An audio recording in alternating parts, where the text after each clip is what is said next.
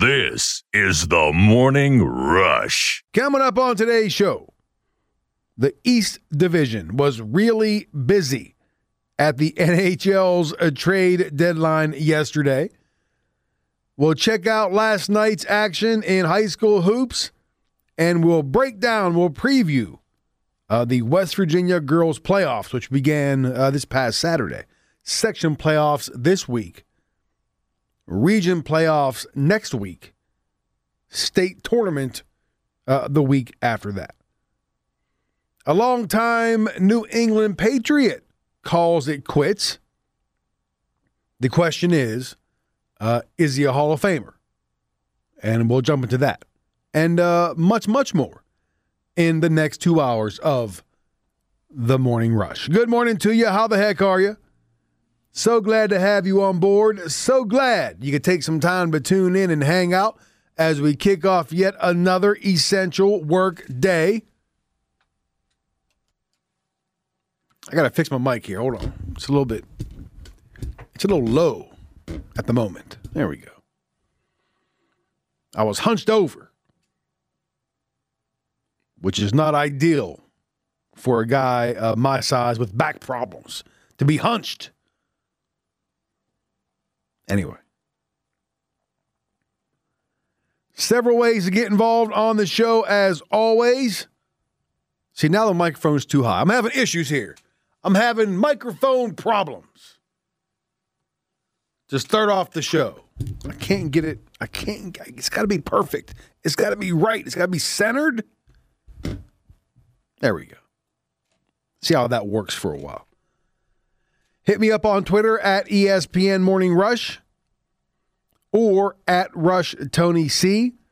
Our Facebook page at Cumberland's ESPN Radio. Anytime you feel froggy, make the leap and drop me a line.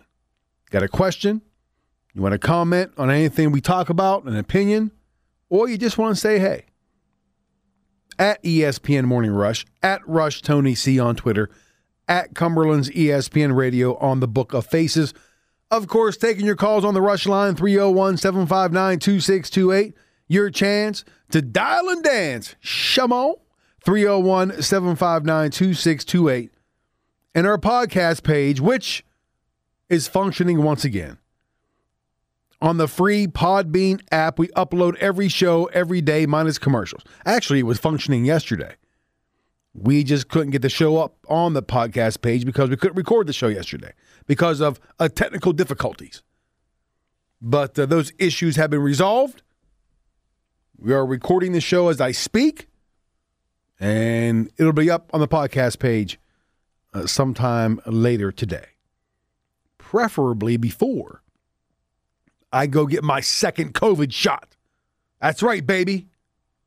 Getting vaccinated. Second shot today. I don't think I've ever looked more forward to feeling like crap in my life. I'm excited to get it. I know people are skeptical. They're hesitant to get, the vaccine. I am not one of them. I've been on board since day one. Sign me up. Let's go. So I'm excited to get a needle stuck in my arm today. But I'm also a bit worried because I've heard things. I've heard people's adverse reactions to the vaccine, the second shot. So I don't know what's in store for me. I don't. But I'm just happy to get it over with. So we'll see what happens. All right. Let's kick off today's show as we kick off every show of the Rock Around the Region. I want to rock! And we start with boys high school basketball where Trevor Sardo had 14 points to lead Hampshire over Frankfurt 60-41 in Romney. Makai Anderson, Alex Hott, and Carter Smith each had 9 points for the Trojans. Brock Robinette had 10 points for Frankfurt. Bryson Dobbenmeyer had 9. Elsewhere on senior night in Kaiser, Golden Tornado senior Derek Broadwater went for 22 points and 10 rebounds as KHS beat Petersburg 45-39.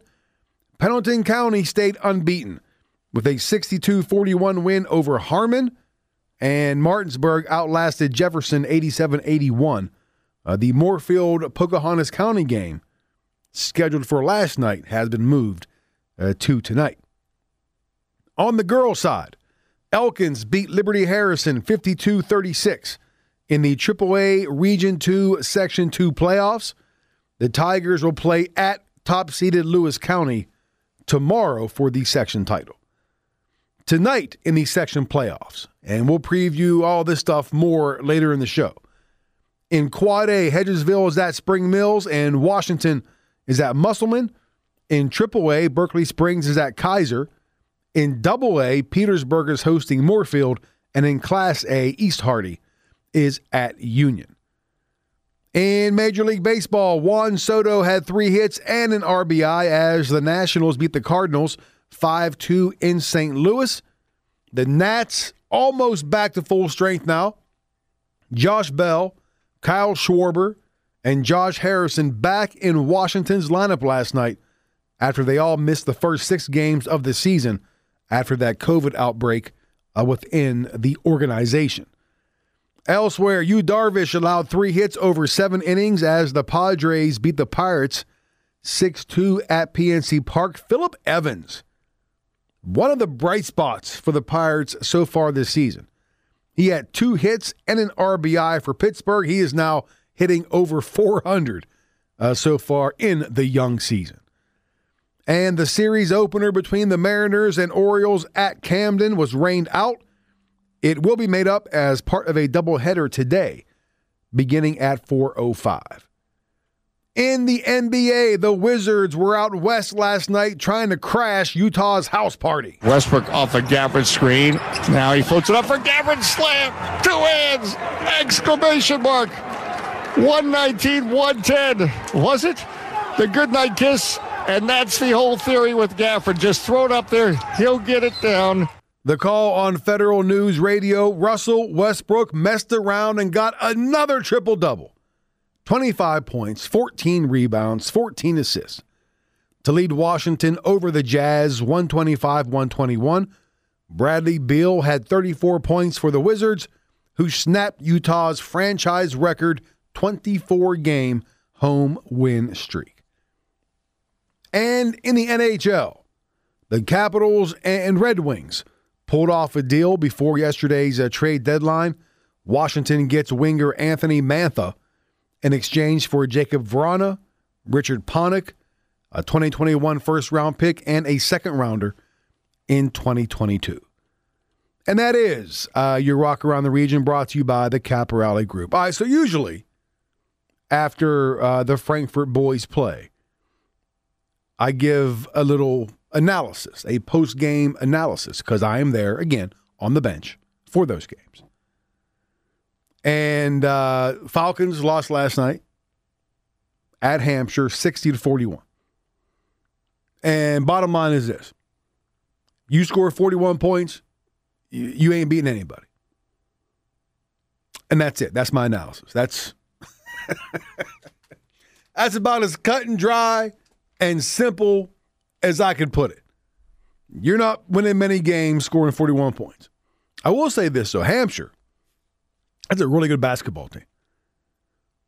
Coach Alkire, Danny Alkire, has done a great job out there. That is a solid basketball team. They're quick. They're long. They're athletic.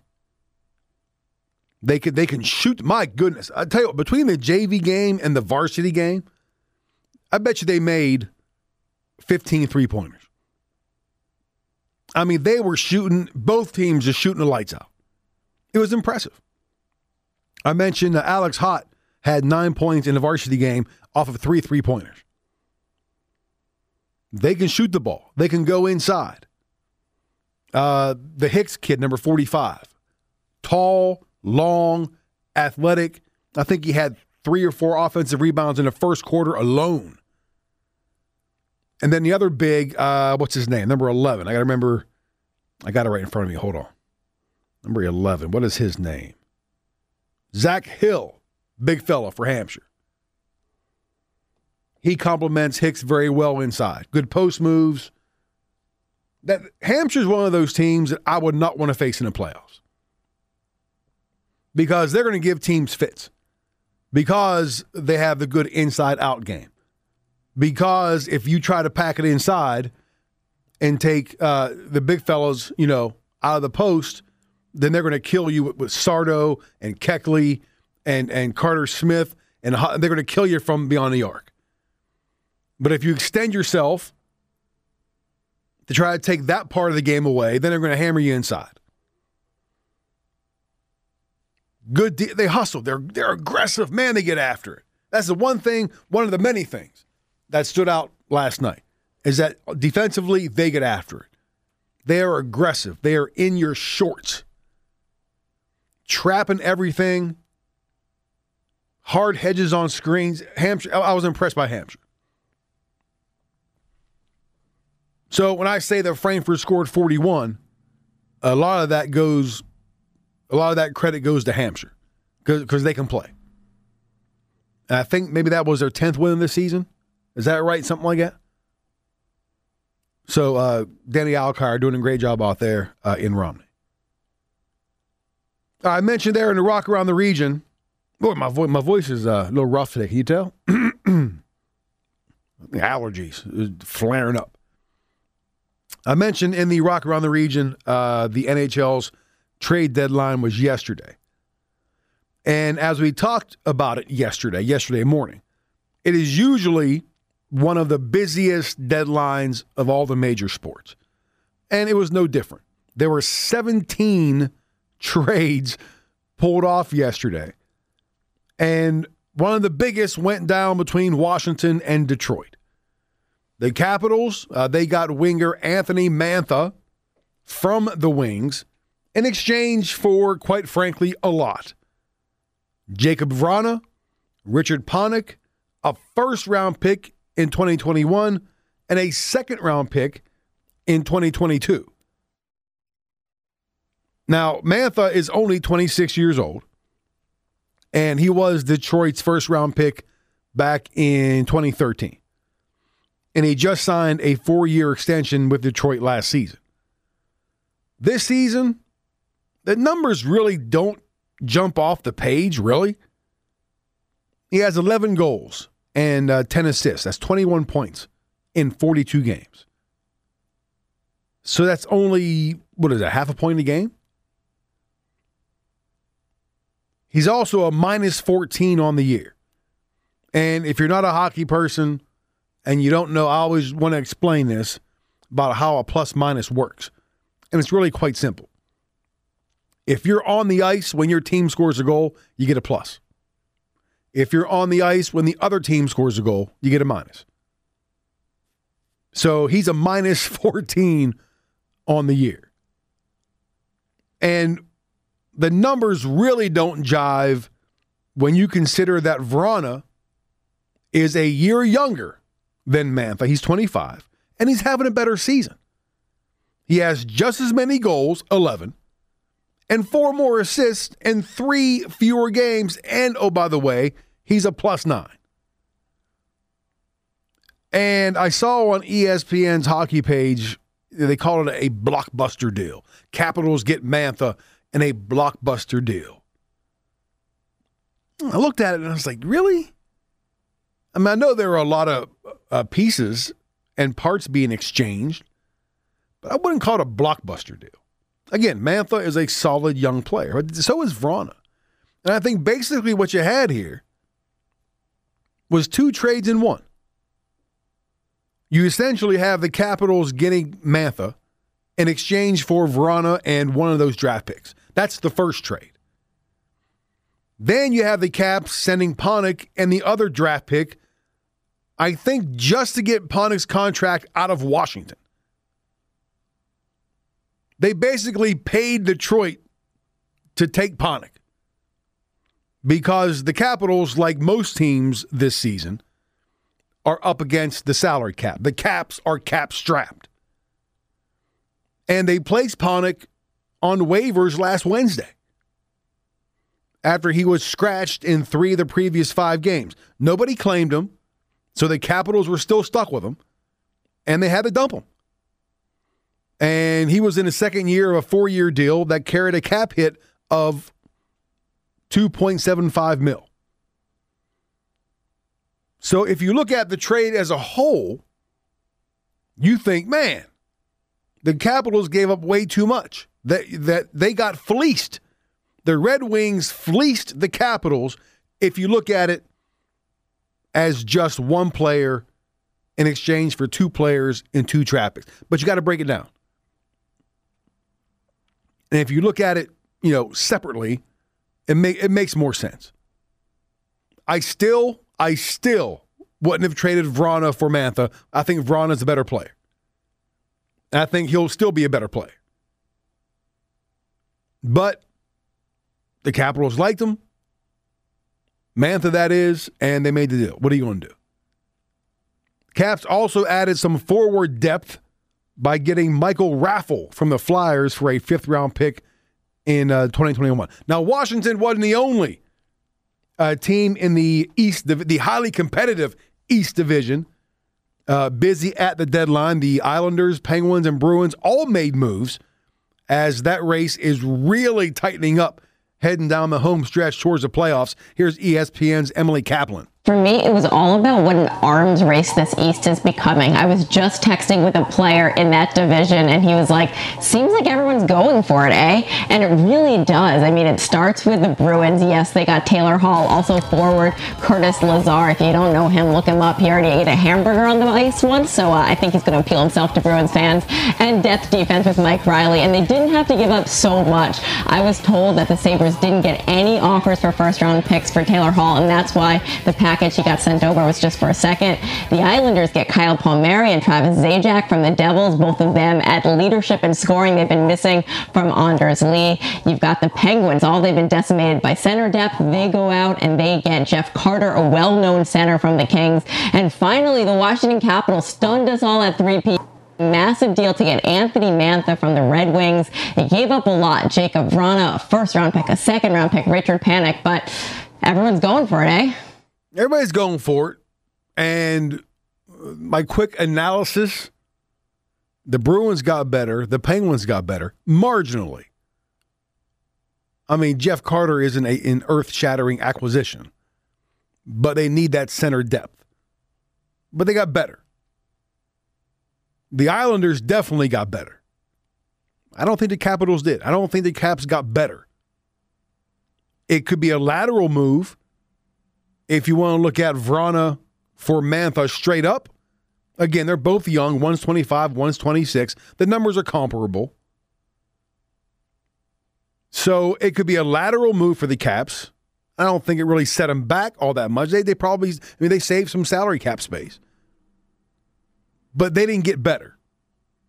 Even with the addition of Raffle, they didn't get better. The other 3 teams got better. The Islanders got much better. The Bruins, I think, got a lot better. The Penguins, marginally. So we'll see how it shakes out. There's only a couple weeks left in the regular season. Heading down the home stretch, baby. Right now, Caps and Islanders tied for first in the East, each with 58 points. The Penguins right behind them at 56, and then the Bruins with 48.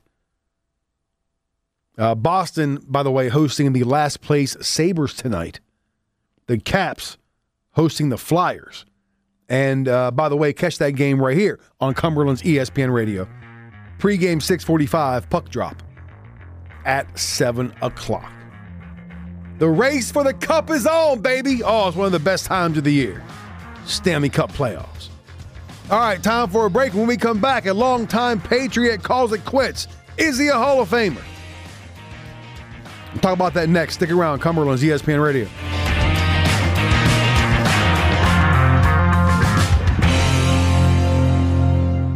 This is the Morning Rush. I'm going to switch gears to the NFL now, where a longtime Patriots wide receiver Julian Edelman announced his retirement yesterday at the age of 34, ending his 12-year career with New England.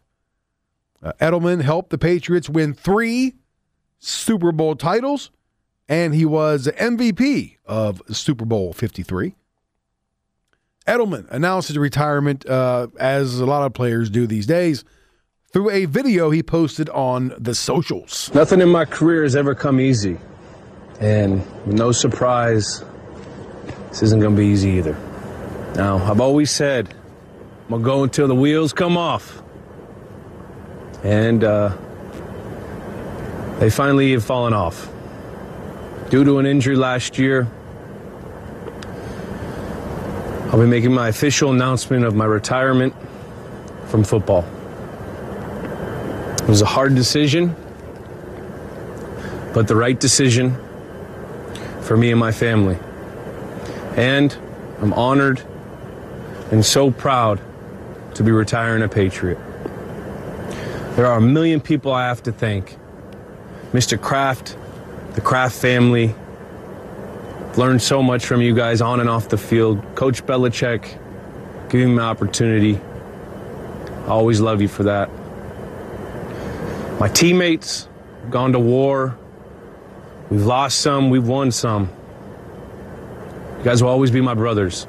To all my coaches that I played under, I appreciate all your insight, all your hard work, all your knowledge. To the entire Patriots organization, from the meal ladies, to the people that clean up after us, to the people in the hallways, the training staff, the strength staff. We share so many awesome memories that I'll never forget. And of course, my family. You guys have always had my back. It's been the best 12 years of my life. It's a hell of a run. And I can't forget you, Patriot Nation. You guys have welcomed me and my family to a region we do not know. We didn't know. But now, I'm one of you. I'm going to leave you guys with two words. Foxborough, forever. Now, before Edelman announced that retirement yesterday, news came out that the Patriots terminated his contract, which led some folks to believe that he might be going elsewhere, that the Patriots are done with him, and that he was signed somewhere else. But that was just a technicality as part of Edelman's retirement. You heard him mention the injury. Last year, he played in just 6 games because of the injury, which was really the main reason why he's calling it quits. Here's Adam Schefter. His knees had been deteriorating, and the fact of the matter is New England knew it couldn't count on Julian Edelman going forward, much the way it couldn't count on him last season when he missed time with the knee injuries that held him back. And so earlier Monday, Julian Edelman officially announced his retirement from the game. When people saw that the Patriots had terminated his contract and it appeared on the NFL's waiver wire, at that point in time, people assumed, well, maybe he's going to Tampa like everybody else to go play with Tom Brady. But the fact of the matter is, Julian Edelman was not going to do that. He was calling it a career, one of the great careers, a man who symbolized the toughness of his city, a man that had the second most catches and receiving yards in NFL postseason history, a man who made some of the most memorable catches we've seen on the postseason stage, had called it a career, and he did, because the fact of the matter is it would have been very difficult for him to go on with the physical condition of his knees.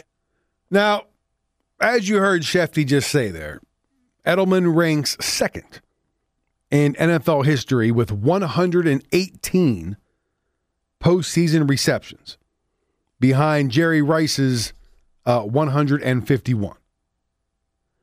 He had 6 playoff games with at least 100 yards receiving, which is second all-time, tied with Michael Irvin and 2 behind Jerry Rice.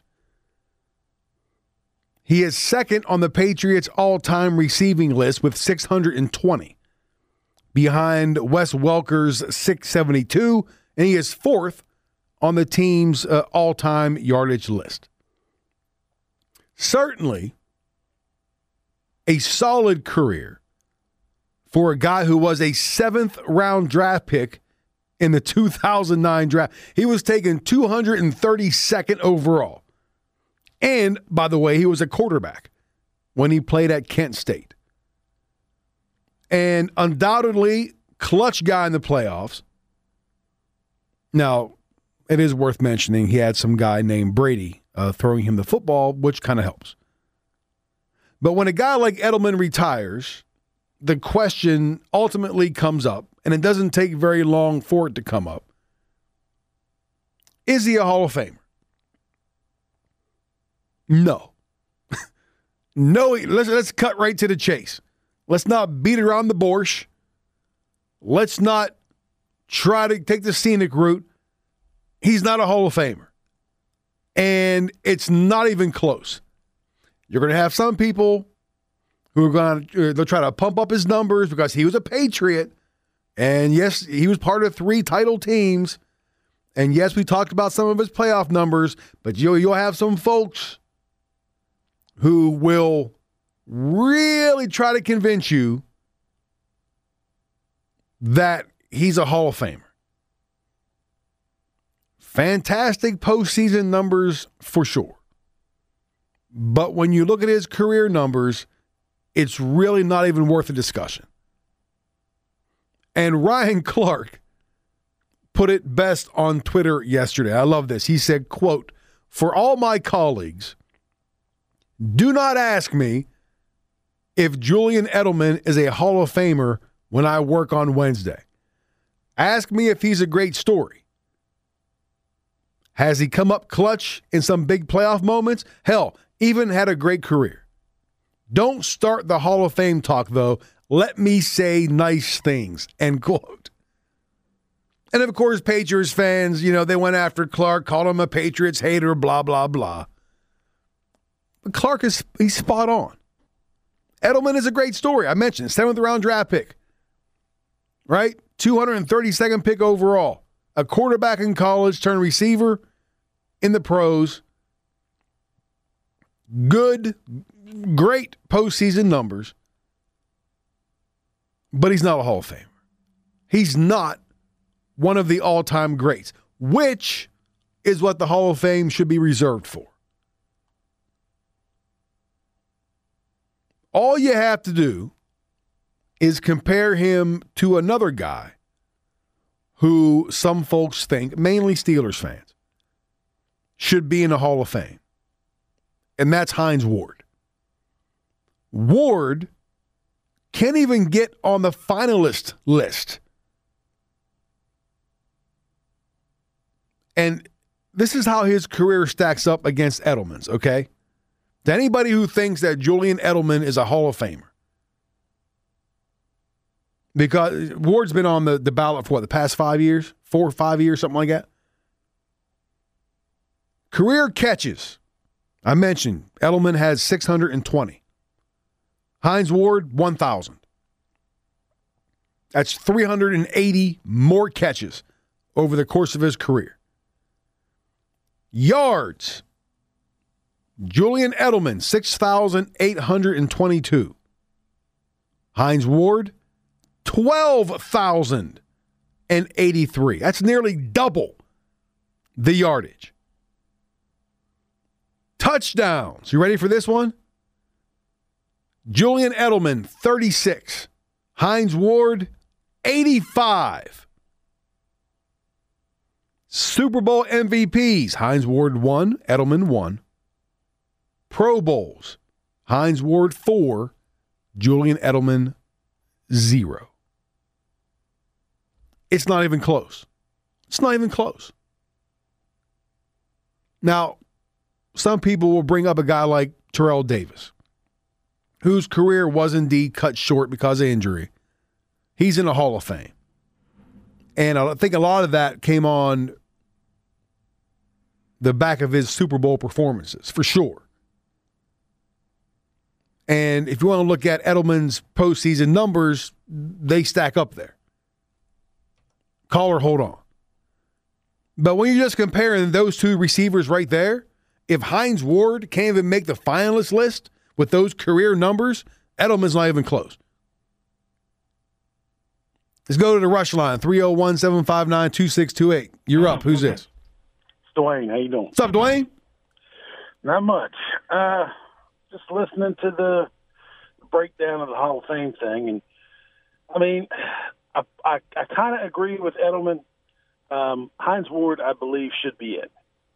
And here's why. if you just watched his games, if you just look at the stats, probably not. He probably shouldn't be in. But Hines Ward just was a beast. Like he was like knocking dudes out as a wide receiver on blocks. I mean, if they just go by stats and like whoever has stats is in the Hall of Fame and whoever doesn't have stats isn't, then there's no offensive lineman.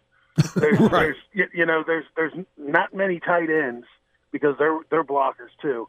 So I think that Hines Ward should definitely be in. I think they have to have like a certain class in the Hall of Fame, like BMFers, just really bad dudes. And they need to have that separate thing or like just complete playmakers, because Edelman is one of those as well. Like it's just, he just pulls something, from somewhere and makes a play. Like that, what was it? I don't know if it was in the Super Bowl. Do you remember that catch that it bounced off of 16 different people and he caught it with his leg? That was against the Falcons when they were down 28-3. He's part of that comeback. Yeah. I mean, just that play and like all of the other little things that he put in there. I'm not going to be upset if he's put in. I'm not going to be upset if he's not. Right. But I think Hines Ward's got a little bit better case. But I think both of them kind of have a case. Like you mentioned, TD, Terrell Davis, he got his career cut short. And even though, he was just a beast, you look at his stats and it wasn't like jumping off the page. Right. He's not like in the top. I don't even think he's in the top 10 of rushers. I'm a Broncos fan. Sure. I don't even know that. But you can just tell by players. Like Gale Sayers is another one. Gale Sayers got his career cut short. Right. And he was a monster. So I think that maybe like later on down the line, like maybe 15, 20 years down the line, there might be a spot for him and Ward. But I just don't think they're like first ballot. No, for sure. Yeah. So they're both excellent players, though. Yeah, no doubt. No, and then they all, like you said, they all kind of carved their niche. Yeah. Like Edelman was like that little squirrely guy that just irritated a defensive coordinator like nobody's business. And then Hines Ward was like every safety on that field had their head on a swivel when Hines Ward was on the field. So, it was they both brought their own game, their toughness, so I wouldn't be upset either way if they didn't get in, because there's so many people getting in anymore. Right. But I think that if you look down the list of all of the people that are in Hall of Fame, I think they fit in with Hall of Fame. All right. That's my opinion. Very good. So, all right, Dwayne. Have a good one. Thanks for the call, brother. Have a good one, man. 301-759-2628. Dwayne checking in. I don't disagree with anything you said there. And Ward was a different kind of receiver, was he not? I tried to make the case for Hines Ward before. And he is regarded by a lot of folks as the greatest blocking receiver ever. And I think whenever you are considered the greatest of something, that should carry some weight, right? Even if you're the greatest kicker of all time, that should be Hall of Fame. It's just the Hall of Fame. And Dwayne was right when he said that it shouldn't all just be about numbers. It's not the Hall of Numbers. It's not the Hall of Stats. It's the Hall of Fame. So if you are considered the greatest of something within a sport, that should carry. If you look at Hines Ward's stats alone, they stack. Hey, 1,000 catches, not too bad. 85 touchdowns, they're not shabby at all. But then whenever you throw in that he is considered by many to be the greatest blocking receiver in the history of the league, that should be the determining factor. That should be the thing that kind of tips the scale in Hines Ward's favor to get into a Hall of Fame. Look at a guy like Edelman. Again, stats aren't great overall in his 12-year career. But if you want to make a case for him, which some people will, they'll look at his performances in the playoffs. Again, second most playoff receptions ever. Second most playoff yardage ever, receiving yardage, behind Jerry Rice. If you want to make a case for Edelman, point to that and say, look how great he was in the postseason. One of the greatest postseason performers of all time. I could buy that. Overall, though, I'm not sold. It'll take some time for sure. All right, one last break. Back to wrap up hour number one. Stick around. Cumberland's ESPN Radio. This is the Morning Rush. Hit me up on Twitter at ESPN Morning Rush or at Rush Tony C. That's the letter C, not the word. Our Facebook page at Cumberland's ESPN Radio.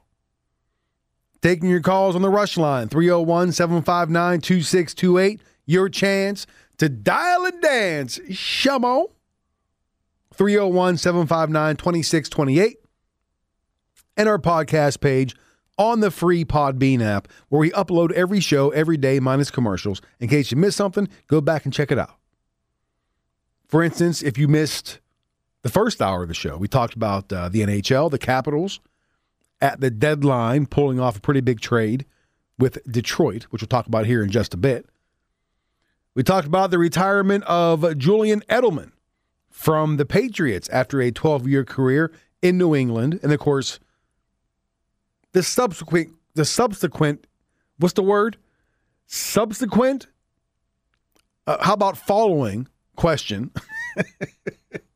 Sometimes it's just better to go the easy route. The following question. Is he a Hall of Famer?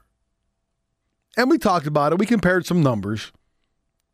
We compared him to Hines Ward. Dwayne called in and made a pretty good, strong case for both of them, especially Hines Ward. And I agree with him. And want to get your input on that as well, because we're not done with that topic yet. So at ESPN Morning Rush, at Rush Tony C on Twitter, drop me a line. On Facebook, at Cumberland's ESPN Radio. And your calls, 301-759-2628. All right. Let's, one more time this morning, rock around the region. I want to rock right now. And we start with boys high school basketball, where Trevor Sardo had 14 points to lead Hampshire over Frankfurt, 60-41 in Romney. Makai Anderson, Alex Hott, and Carter Smith each had 9 points for the Trojans. Brock Robinette had 10 for Frankfurt. Bryson Dobemeyer had 9. Elsewhere, on senior night in Kaiser, Golden Tornado senior Derek Broadwater went for 22 points and 10 rebounds as Kaiser beat Petersburg 45-39. Pendleton County stayed unbeaten with a 62-41 win over Harmon, and Martinsburg outlasted Jefferson 87-81. The Moorfield-Pocahontas County game, scheduled for last night, was moved to tonight. On the girls' side, Elkins beat Liberty Harrison 52-36 in the AAA Region 2 Section 2 playoffs. Tigers will play at top-seeded Lewis County tomorrow. Tonight in section playoff action, in Quad A, Hedgesville is at Spring Mills. Washington is at Musselman. In AAA, Berkeley Springs is at Kaiser. In AA, Petersburg is hosting Moorfield. And in Class A, East Hardy is at Union. And we'll break down all this stuff a little bit later on here in the hour. In Major League Baseball, Juan Soto had 3 hits and an RBI as the Nationals beat the Cardinals 5-2 in St. Louis. Nationals almost back to full strength. Josh Bell, Kyle Schwarber, Josh Harrison, all back in Washington's lineup last night after they missed the first 6 games of the season after that COVID outbreak within the team. Elsewhere, Yu Darvish allowed 3 hits over 7 innings as the Padres beat the Pirates 6-2 at PNC Park. Phillip Evans continues to swing a hot bat for the Bucks, one of the very few bright spots early on. He had 2 hits and an RBI He is now batting over 400 on the young season. And the series opener between the Mariners and Orioles at Camden Yards rained out last night. It'll be made up today as part of a doubleheader beginning at 4:05. In the NBA, the Wizards were out west trying to crash Utah's house party. Westbrook off the Gafford screen. Now he floats it up for Gafford. Slam. 2 hands. Exclamation mark. 119-110. Was it? The goodnight kiss. And that's the whole theory with Gafford. Just throw it up there. He'll get it down. The call on Federal News Radio, Russell Westbrook, another triple-double, 25 points, 14 rebounds, 14 assists to lead Washington over the Jazz 125-121. Bradley Beal had 34 points for the Wizards, who snapped Utah's franchise record 24-game home win streak.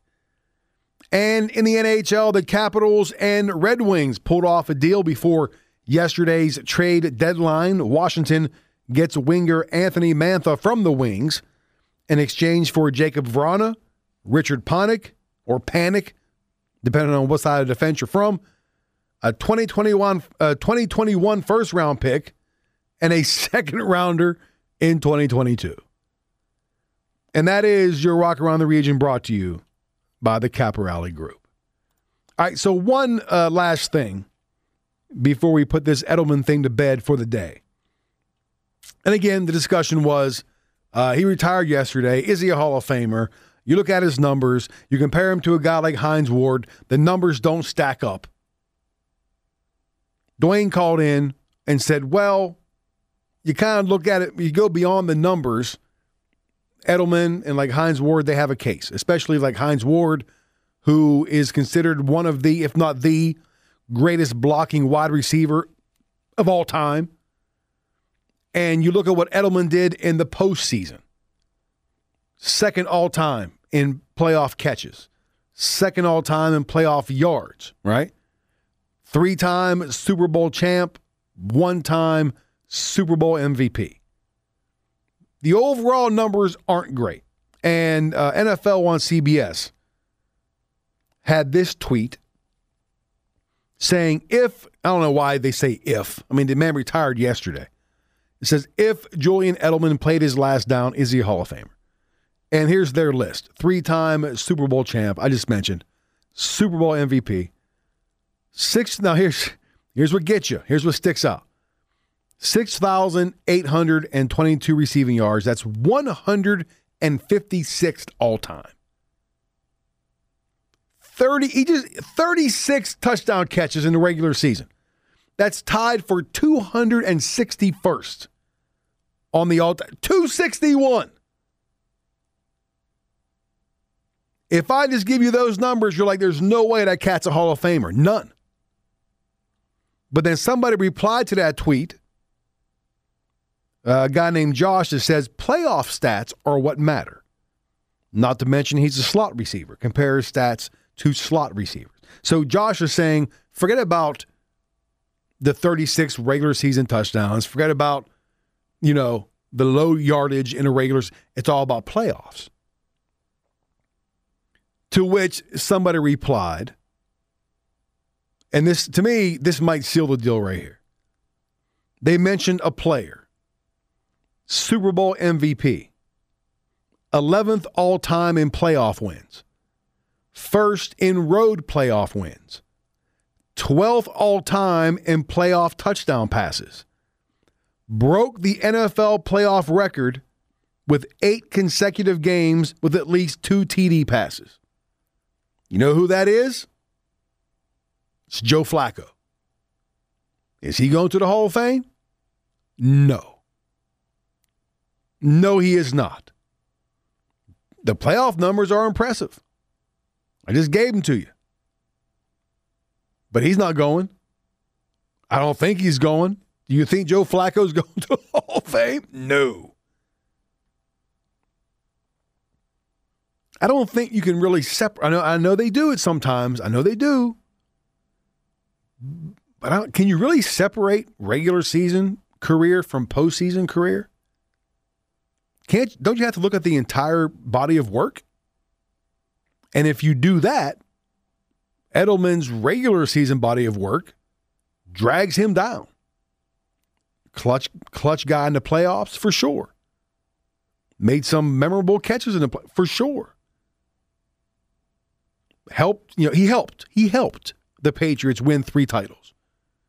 Helped them. Without Tom Brady, he doesn't have 1, let alone 3. Let's be real about it.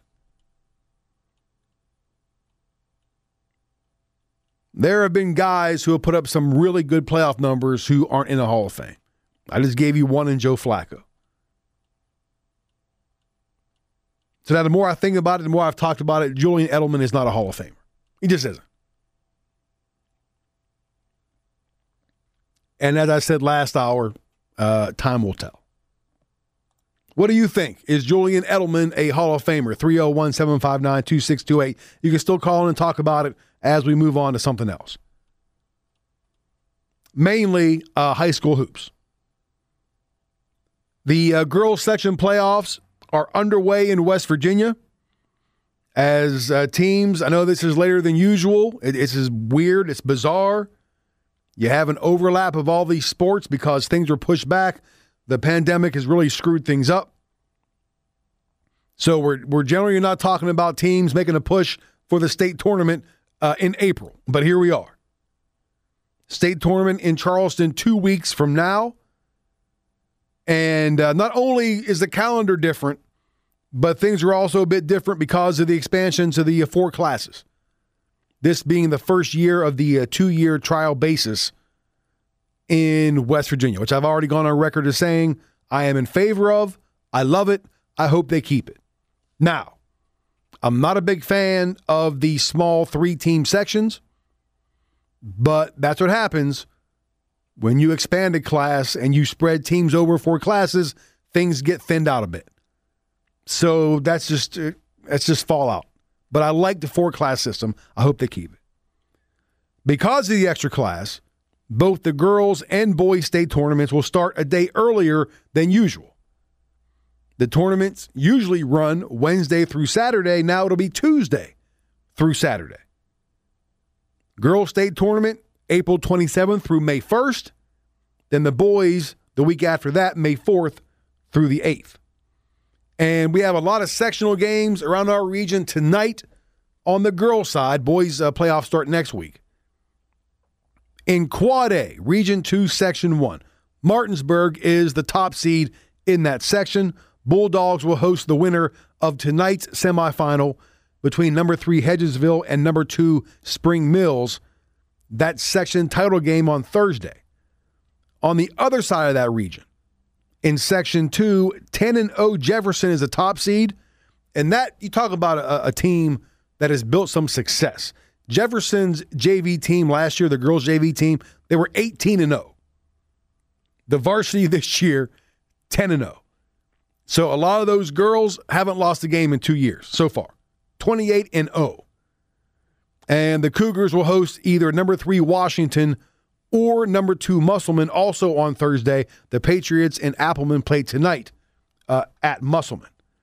With a preview of the entire Quad A playoff picture, here's Metro News' Joe Mercado and Greg Carey. Joe Mercado and Greg Carey here to talk about the upcoming girls high school basketball playoffs, which are set to begin this weekend. We'll take a look at each class. We'll take a look at the biggest surprise in the regular season, the toughest region, and our favorites to win it all. We'll start in Class Quad A.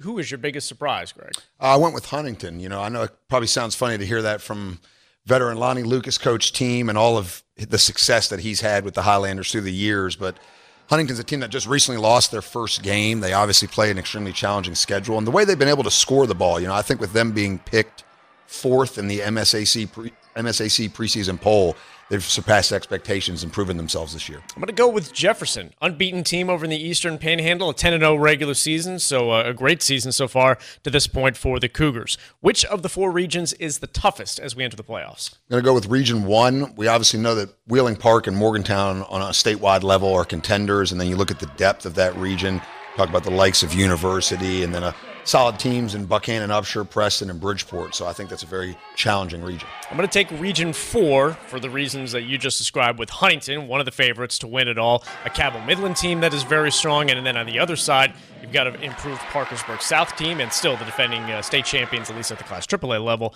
from Parkersburg. Who is the favorite to win Quad A?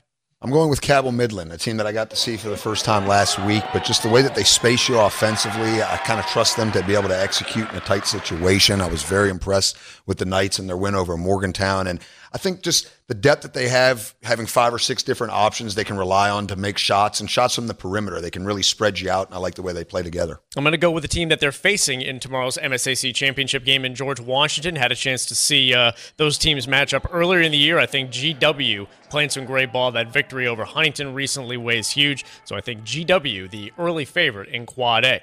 All right, so there's your Quad A breakdown. More from those guys in just a bit. Moving down one class to AAA, Hampshire, still AAA. Trojans did not move in class up or down. They are 8-6 on the year so far. Kaiser and Berkeley Springs did move. They both moved up from AA last year, and those 3 teams make up Region 1, Section 2 in AAA. Hampshire, the top seed, and they will host the winner of tonight's Kaiser-Berkeley game, which is at Kaiser. Berkeley Springs only 1 win on the year, and that was in their last game against East Hardy. That section final at Hampshire will be on Friday. Other side of the region, in Section 1, they have 4 teams, so all 4 must play tonight in the semifinals. With the 3-team sections, the top seed automatically goes to the section championship game. When you have 4 teams, all 4 got to play. So number 1, North Marion is hosting number 4, Oak Glen. Number 3, Wheeling Central is at number 2, Weir. With a look at the entire AAA playoff picture, let's go back to the guys at Metro News. Joe Mercado and Greg Carey to break down the upcoming girls high school basketball playoffs in Class AAA. We'll take a look at the biggest surprise team, the toughest region, and the favorites. So, Greg, who is your biggest surprise team in the regular season? I went with Midland Trail. Despite having a limited schedule that's featured only 6 games to this point, they've won them all, and they have not allowed an opponent to score over 42 points in any game. So Midland Trail hoping to pick back up this weekend. It'll be their first game since March 23rd. Obviously, they kind of will have to work off some of the kinks and the rust before the playoffs, but they've had an exceptional season and limited action to this point. I'm going to go with the Logan Wildcats as we record this, an 8-2 record and a rapidly improving Wildcats team. The toughest region, I think we've got some agreement on this. Yeah, I went with Region 4, and I think it's kind of hard not to. You just look at the quality of the programs from the top tier down on even into the middle level, and obviously we know the seasons that Wayne and Nitro are both having, and you start to look at the depth. You mentioned Logan. You've got St. Joe in there, which is an exceptional program, and then Lincoln County, Scott, teams that are very capable at this time of the year. Yeah, we usually try to disagree during these segments, but this one we are in complete agreement. When Lincoln County is a very good team, as a number 4 seed in their section, I think it certainly stands out that Region 4 is the best. We may have agreement with the favorite as well. Yeah, a team we've both gotten to see several times this year, and Fairmont Seniors had some outstanding teams over the last decade, but, this may be the best yet, the cream of the crop. They've got 2 sensational players, Marley Washnitz and Meredith Meyer, who will both be going on to the next level and playing basketball. And you just look at the overall depth of their team, the way they're able to defend you and force turnovers. I think that they've been established as a clear-cut number 1. Yeah, the Polar Bears lost some very good post players from last year, but they've reloaded, and with the returning upperclassmen that they have, I think, with all due respect to North Marion team, who's also undefeated as well, Fairmont Senior probably the favorite at this point. Gee, go figure. Fairmont Senior favored to win a championship. That's never heard that before. All right, so 2 classes down, 2 to go. While Kaiser and Berkeley Springs moved up in class, Frankfort still in AA. The Falcons are the top seed in Region 2, Section 1. Tonight in the section semifinal, number 2 Petersburg is hosting number 3 Moorfield, with the winner to play Frankfort at a neutral site on Friday. And that site, last time I checked, will be the loser of tonight's game. So if Petersburg beats Moorfield, which I think they will, then it'll be Petersburg and Frankfort at Moorfield on Friday for the section title. Frankfort and Petersburg actually split in the regular season. On the other side of the region, in Section 2, it's a 4-team section. So again, all 4 play in the semifinals tonight. Number 1, Trinity, who Frankfurt just beat on Saturday, will host number 4, Notre Dame, and Braxton County is hosting South Harrison in the 2-3 game.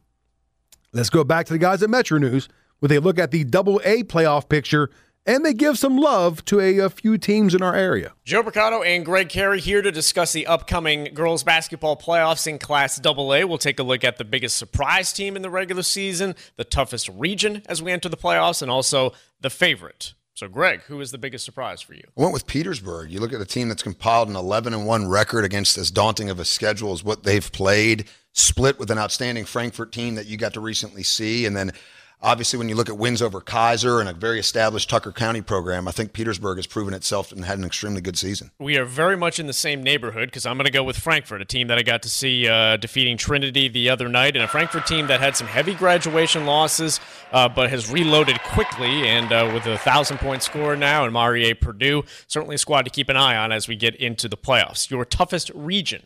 Went with Region 3, namely you look at a team like Summers County not being a top seed in their section and obviously having to go through Wyoming East, which has had a really good season. And then on the flip side of that region, you've got a program like Mingo Central, upstart, and I think there's quality depth there, and that's a region that could shake out a number of ways. I'm going to go with Region 1. There's only 6 teams in the region, but there's a lot of quality there in St. Mary's, Ritchie County, Parkersburg Catholic, who's won 40 consecutive games, Williamstown, and also a Maddie Winters player from Magnolia who put 50 points up in a game earlier this year.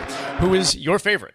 Went with Parkersburg Catholic, an established program over the last 5 seasons or so, and a team that returned 2 of its top 3 standouts from what they had in an outstanding squad a year ago. You look at Aaliyah Brunny and Leslie Huffman both, and those are kind of the key cogs of a team, just the way they get after it defensively. I like what Marty Vierheller's really built there. Again, we try to disagree with a lot of these segments. It's really, really difficult to say that the Crusaderettes are not the favorite. I mean, they haven't lost all year, didn't lose last year, so we're going to say Parkersburg Catholic is the favorite for now in Class AA. So there you go. And don't be surprised if, and I don't know, I might sound like a homer here, don't be surprised if Frankfurt and Petersburg both go to the state tournament. Because remember, all you got to do is make it to the section title game.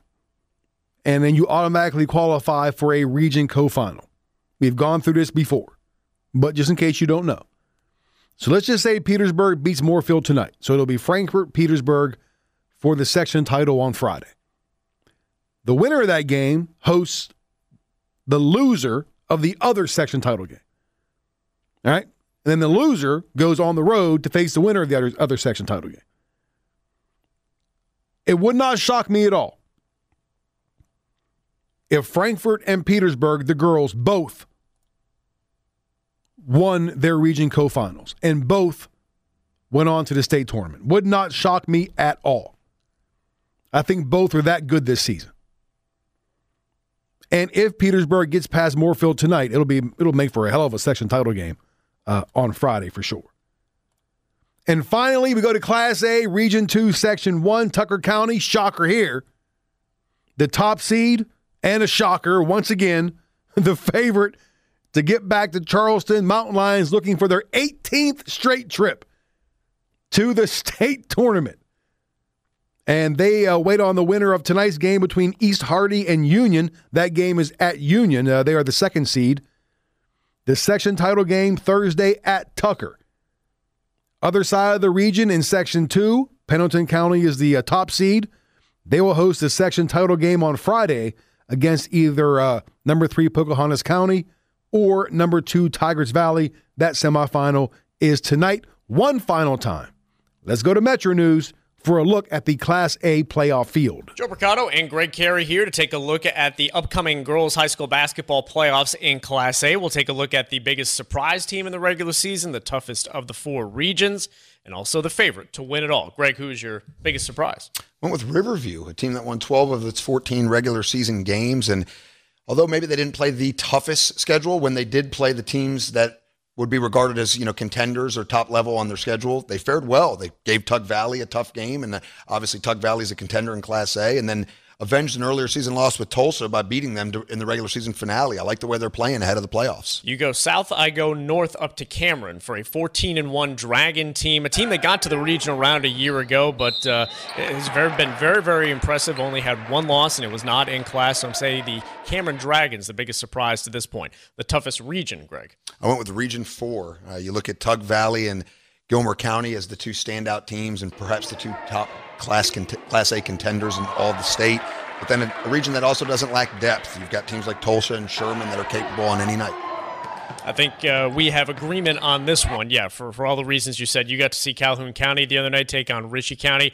Gilmer County has been the number one team for the majority of the year in the Associated Press Bowl, and got to see Tug Valley with 2 victories over Gilmer County so far this year. So very, very difficult region there. And your favorite in the Class A bracket. I'm staying in the South and going with Tug Valley. I have a lot of respect for both Gilmer County and Tucker County. Would not be surprised to see either team cut the nets down when all is said and done, but just like the way that Tug Valley's played down the stretch, I feel like they've done a very good job preparing themselves for tournament-style play with a challenging schedule, and obviously the victories over Gilmer County speak volumes. Yeah, I think certainly Tucker County's in the mix. Had a chance to see Gilmer County and Tug Valley, but I'm actually going to stay with my surprise team and go with Cameron. I think there's a lot of good pieces, and the addition of freshman Ashlyn Van Tassel for Cameron really makes them a good contender. I know they're a team that may not be on the radar of a lot of people at this point, but certainly a team that probably has some staying power at the state tournament level.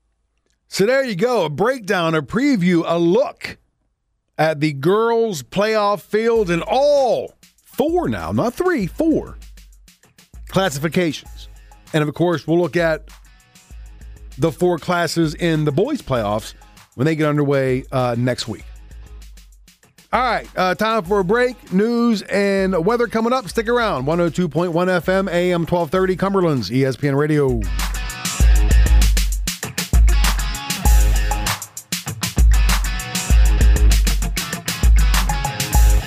This is the Morning Rush.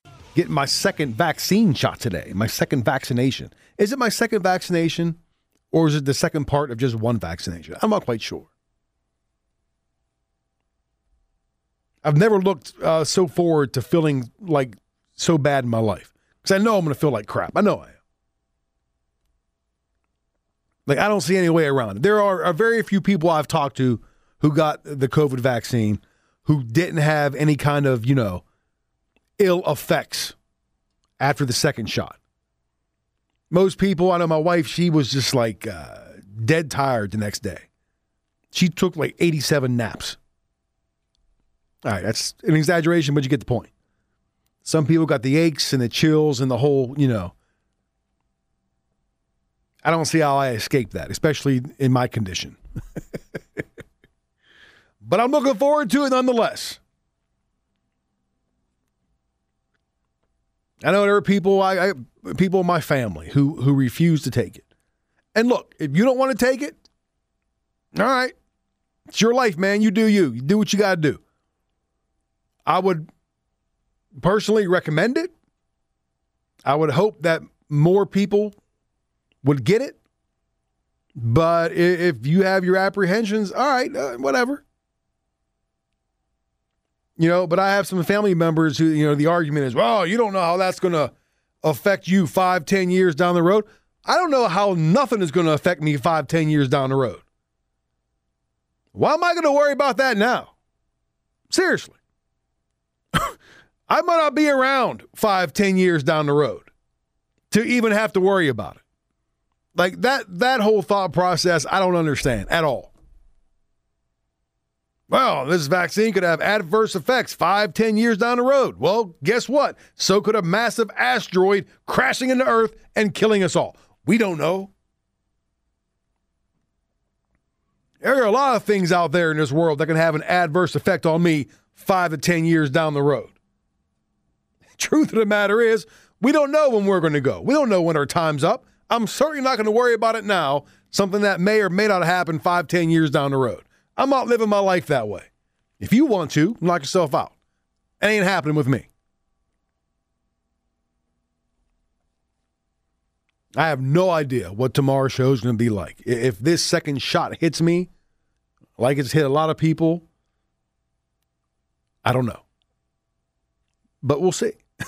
could make for a very interesting show. We were talking high school hoops last segment, breaking down the playoff fields in all four classes. The girls' playoffs underway in West Virginia. And we'll preview the boys next week. Yesterday, the latest Associated Press polls came out. And it would be, the final regular season poll for the girls, right? And the second to last regular season poll for the boys. And we'll start with the girls since it was the final regular season poll. In Quad A, not too much representation from the Panhandle. You had Jefferson, Martinsburg, and Preston all getting the others receiving votes category. In AAA, looking down the list, Kaiser received votes. That's it. In AA, Frankfort, number 4 in the state, according to the Associated Press. Petersburg at number 6. And again, those two teams, I do believe, on a collision course for the section title on Friday. And then in Class A, Tucker County, no surprise here, they are ranked second in the latest AP poll in Class A. And then that's it. Looking at the boys poll in Quad A, Musselman and Jefferson received some votes. And you got Martinsburg checking in at number 5. In AAA, I'm trying to read the list here. They put it together just awful. Why do they do it this way? They put it in paragraph form and not list form. Right? Usually, you look at a poll like the college football poll, it goes top to bottom, like 1 through 25. They put this in paragraph form.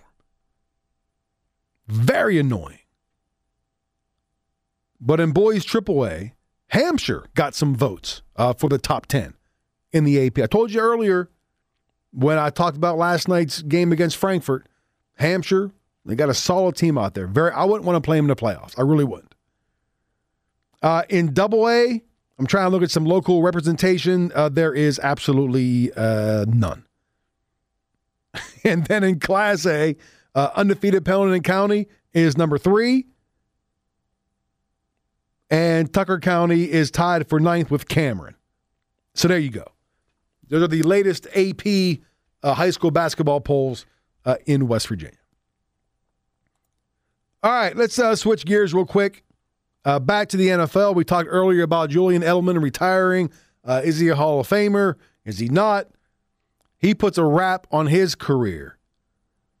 Another guy who's trying to get his career started, trying to get it going in New York with the Jets, is Sam Darnold. Of course, he's no longer there. The Jets traded him to Carolina.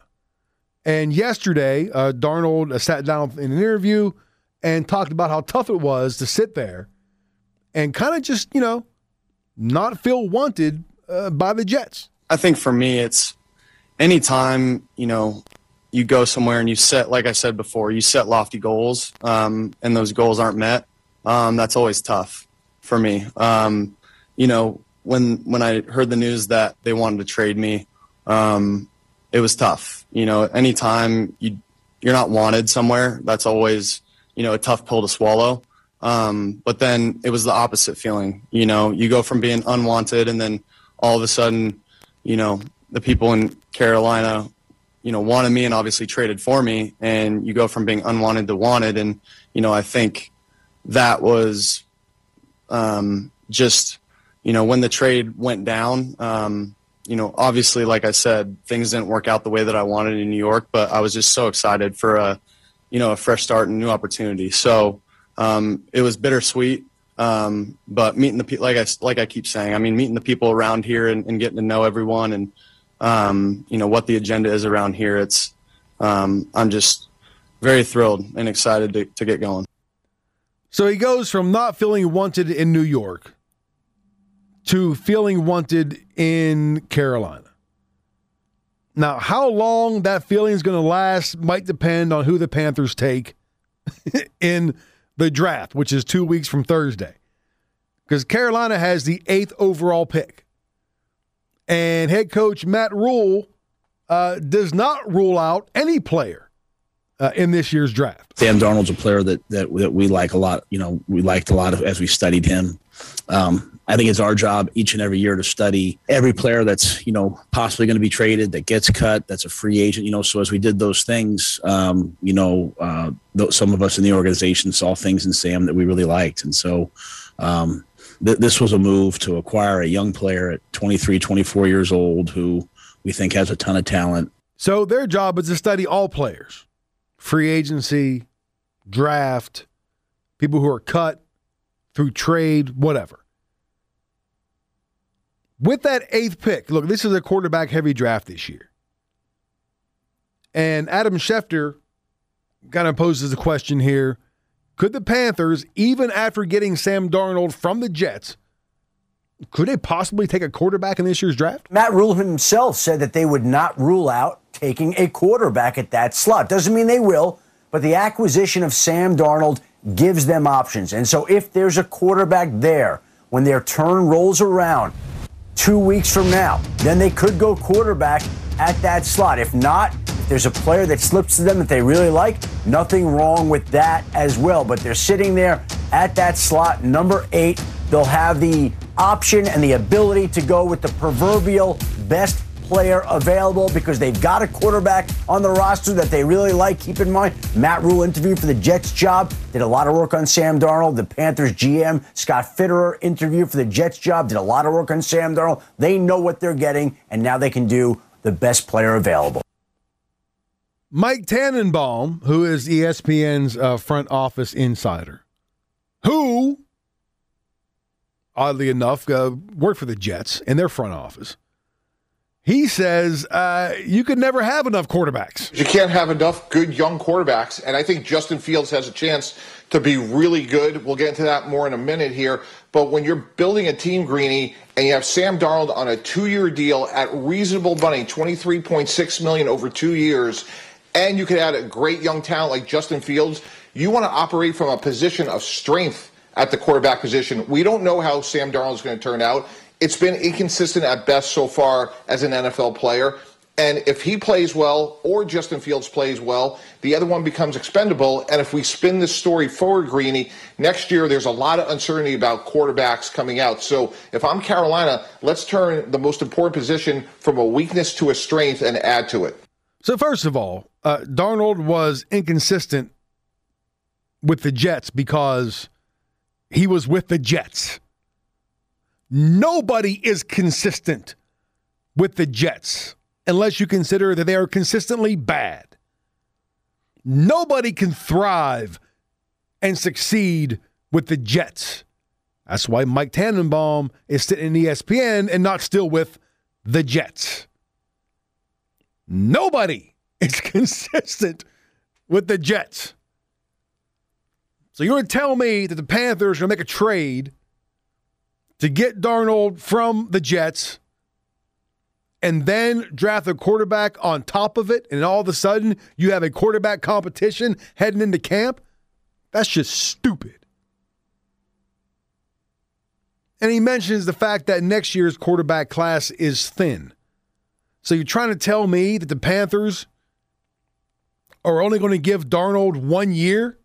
Like, you got 1 year to do something or else we're looking somewhere else? Like, they better take Justin Fields this year because next year's quarterback class is weak, as if Darnold is going to get, like, one chance and that's it. How about a couple years? You sign him to a 2-year deal. I just don't like the idea of trading for one dude and then drafting another. I don't like it. If you have more needs, which looks, Carolina's drafting 8th for a reason.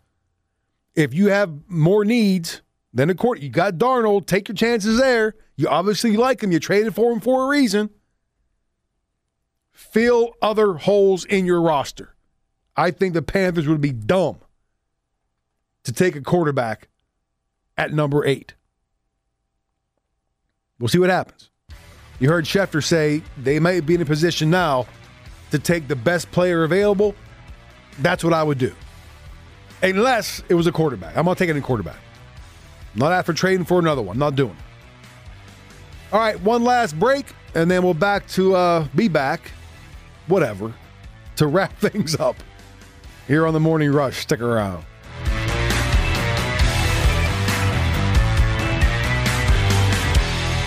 This is the Morning Rush. Let's check on the player who delivered, brought to you by All Seasons Landscaping and Supply Yard.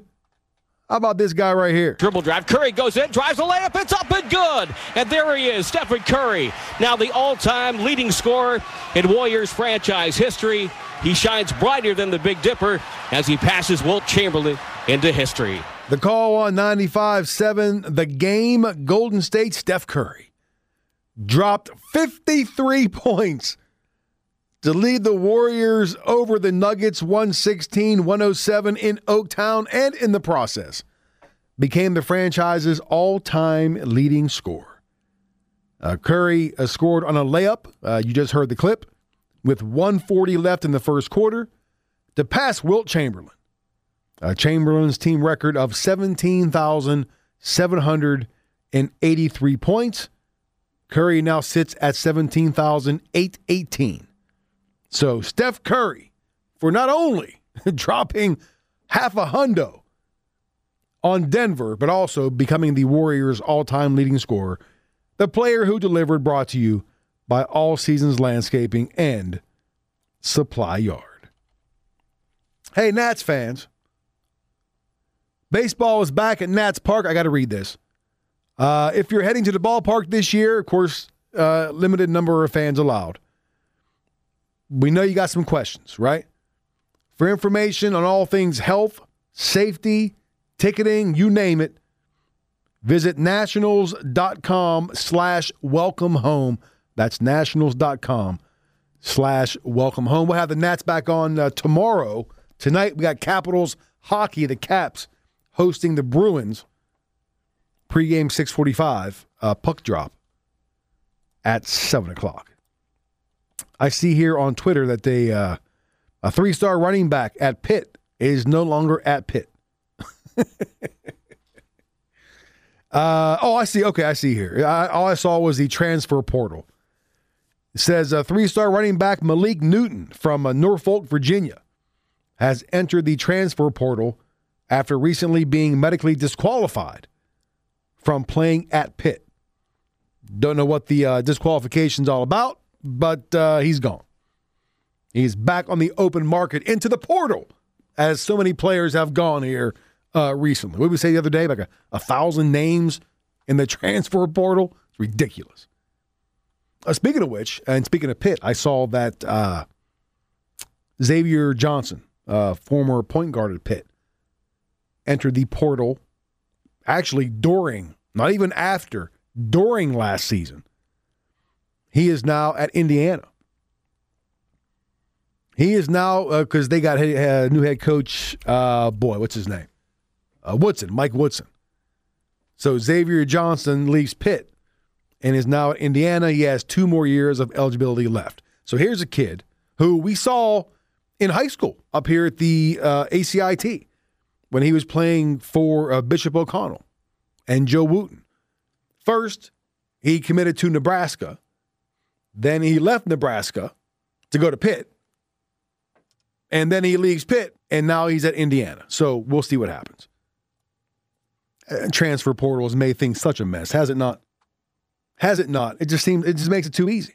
I'm not saying that players shouldn't have the right or the ability to leave schools if they're not happy with certain situations, but it just seems like it's just too easy now.